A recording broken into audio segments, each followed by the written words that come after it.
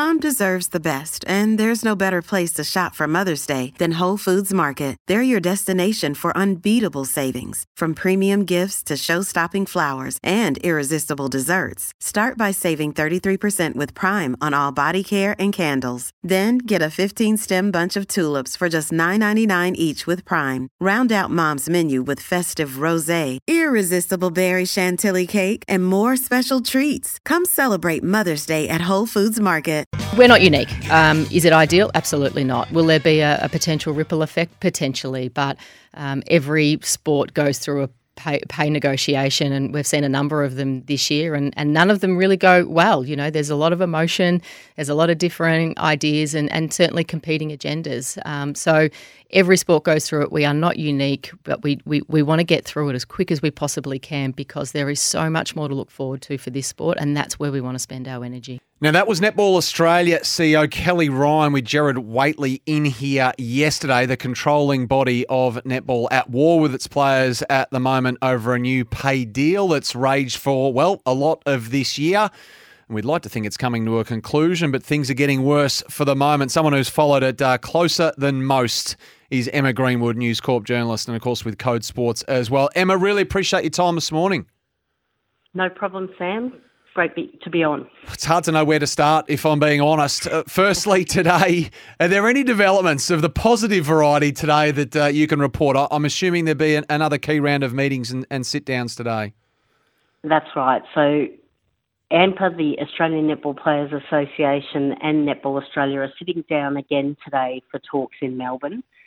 Catherine Harvey-Williams, the former Diamonds captain, who's the ANPA CEO, has said they are going there with absolute intention of doing a deal today. So as much as the parties are at loggerheads, I think both really want to get this deal done. Whether that can happen is another question. I mean, that's been what we've been hearing from them basically all year. They started these negotiations back in January. They've been in talks for probably 6 months, and obviously since the players have been out of contract from the 30th of September, those talks have been much more frequent, but we just haven't had that movement. And this main sticking point is the revenue share agreement, as obviously Kelly and Gerard discussed yesterday. Now, I want to ask you about this. So what the players are after, and what they say is fair and reasonable, is a 15% of revenue above forecasts from new sponsors. So basically, to dumb it right down, that their wages grow in line with the sport. Now, this is a path that many other sports have taken, albeit after a period of time of conflict, not to this sort of scale. And it was interesting listening to Ian Prendergast yesterday on his theory behind it. Why is Netball Australia refusing to accept that proposal, 15% of revenue above forecast from new sponsors that the players so badly want? I guess netball's a sport that's probably a bit different from most of our major codes. And whether you look at the men's side of the competition or women's side of the competition, the other codes generally that have gone through these revenue share discussions are financial juggernauts. We're talking about the NRL, the AFL, cricket, those kind of associations, cricket, absolutely. And we've got to be honest in saying that the women's side of those competitions is underpinned financially by the male side of the sport. The broadcast revenue, all those kind of things have underpinned to a large extent that wage growth for the women's competition until the women can catch up. Now, the women, if you take cricket as a great example, the women's cricketers have absolutely showed that they deserve that share of revenue and that they have helped to grow the game in step with the competition, and they deserve that fair share of revenue. That's what netball is saying. However, if you look at, say, Kelly Ryan's point of view, Netball Australia also has $4 million worth of debt. They are desperate to pay that down. And Kelly Ryan is saying that must be netball's first point of order. Now, you can understand that on the one hand, but the players are custodians of the game. They're key stakeholders in the game. And we're talking about really intelligent women here. They know that there is not another competition for them to just migrate to. If they muck this up, there's nowhere else for them to go. There's nowhere else that they can earn a professional wage. There are the only other two professional competitions that really exist in England and New Zealand. Both have caps on imports, but also they're pretty much semi-professional leagues. Players are not making the type of wages that they're making in Super Netball in Australia. So the players are not going to do anything that's not in the best interests of the game. And they understand that if revenue doesn't grow over and above what Netball Australia has forecast, then they don't get a share of that pie. They're not asking for something that they don't believe that the sport can afford. So while there is debt and while there is not another competition that underpins netball, the players believe that they need to play a part in partnership with Netball Australia to grow Super Netball League, to grow it financially, to grow that pie, and that if they are to be true partners in that, then they should share in that revenue. So it's really hard to see that they haven't got a case here. I think Netball Australia will come to the table. They've made some concessions from the profit share model. Obviously, AMPA and Ian Prendergast as their advisor, who is, well versed in these things, is saying this is not revenue share, it's revenue share in name only, and the model that you've put forward is essentially a profit share, and this is where the tic-tacking will come. But I think given the bitterness of the past week, I really think that there will be some ground made today. I'm not sure that we'll come to a deal today, but I really think that there will be some ground made today. As someone who follows it, as I said off the top, just about closer than anyone, I'm keen on your assessment of how the governing bodies handled it, and particularly Kelly Ryan as the CEO, given this has raged for much of the year, and then the news we hear yesterday when I guess the bottom line is far from healthy with netball, that the $17 million of federal funding has now in fact been taken off the table. How would you assess the performance of the controlling body over the course of the last 10 or 11 months with this? Look, I think there are definitely questions that have to be asked, or questions that need answering.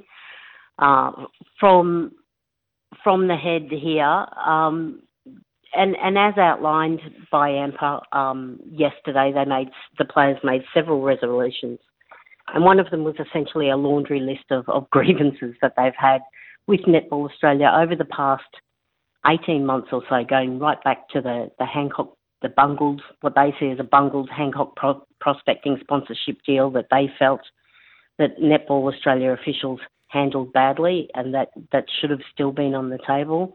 The sale of the grand final in 2022 to the West Australian government, where the players weren't consulted.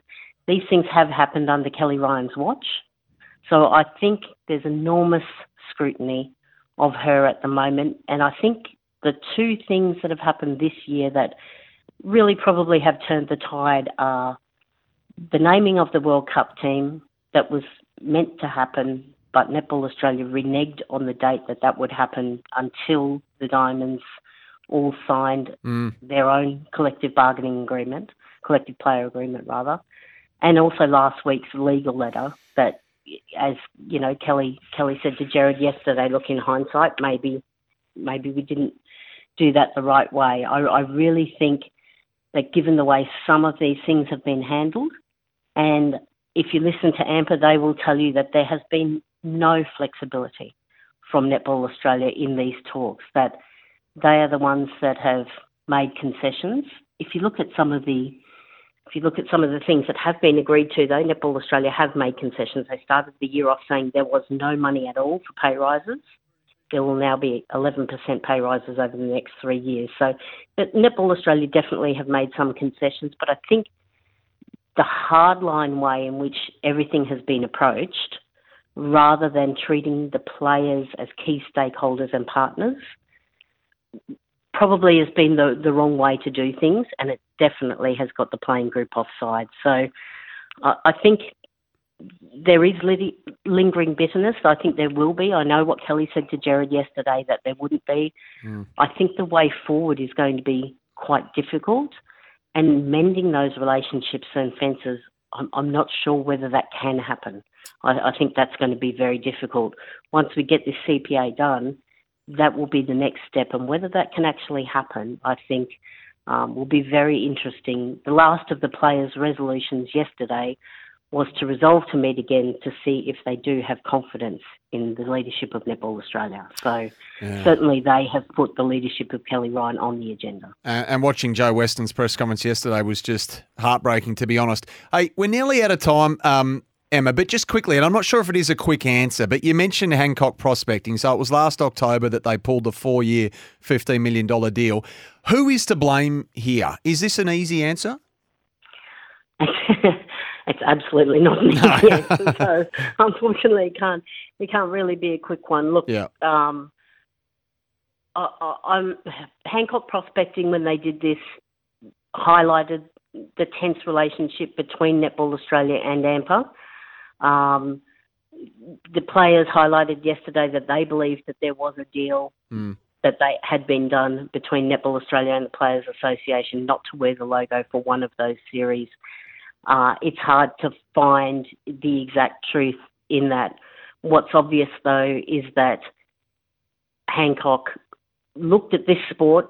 It obviously supports a lot of other elite sports, Olympic sports, and their athletes, and this funding was directed to the Diamonds players specifically and the high performance program, and they decided that it wasn't worth going ahead with this specific deal.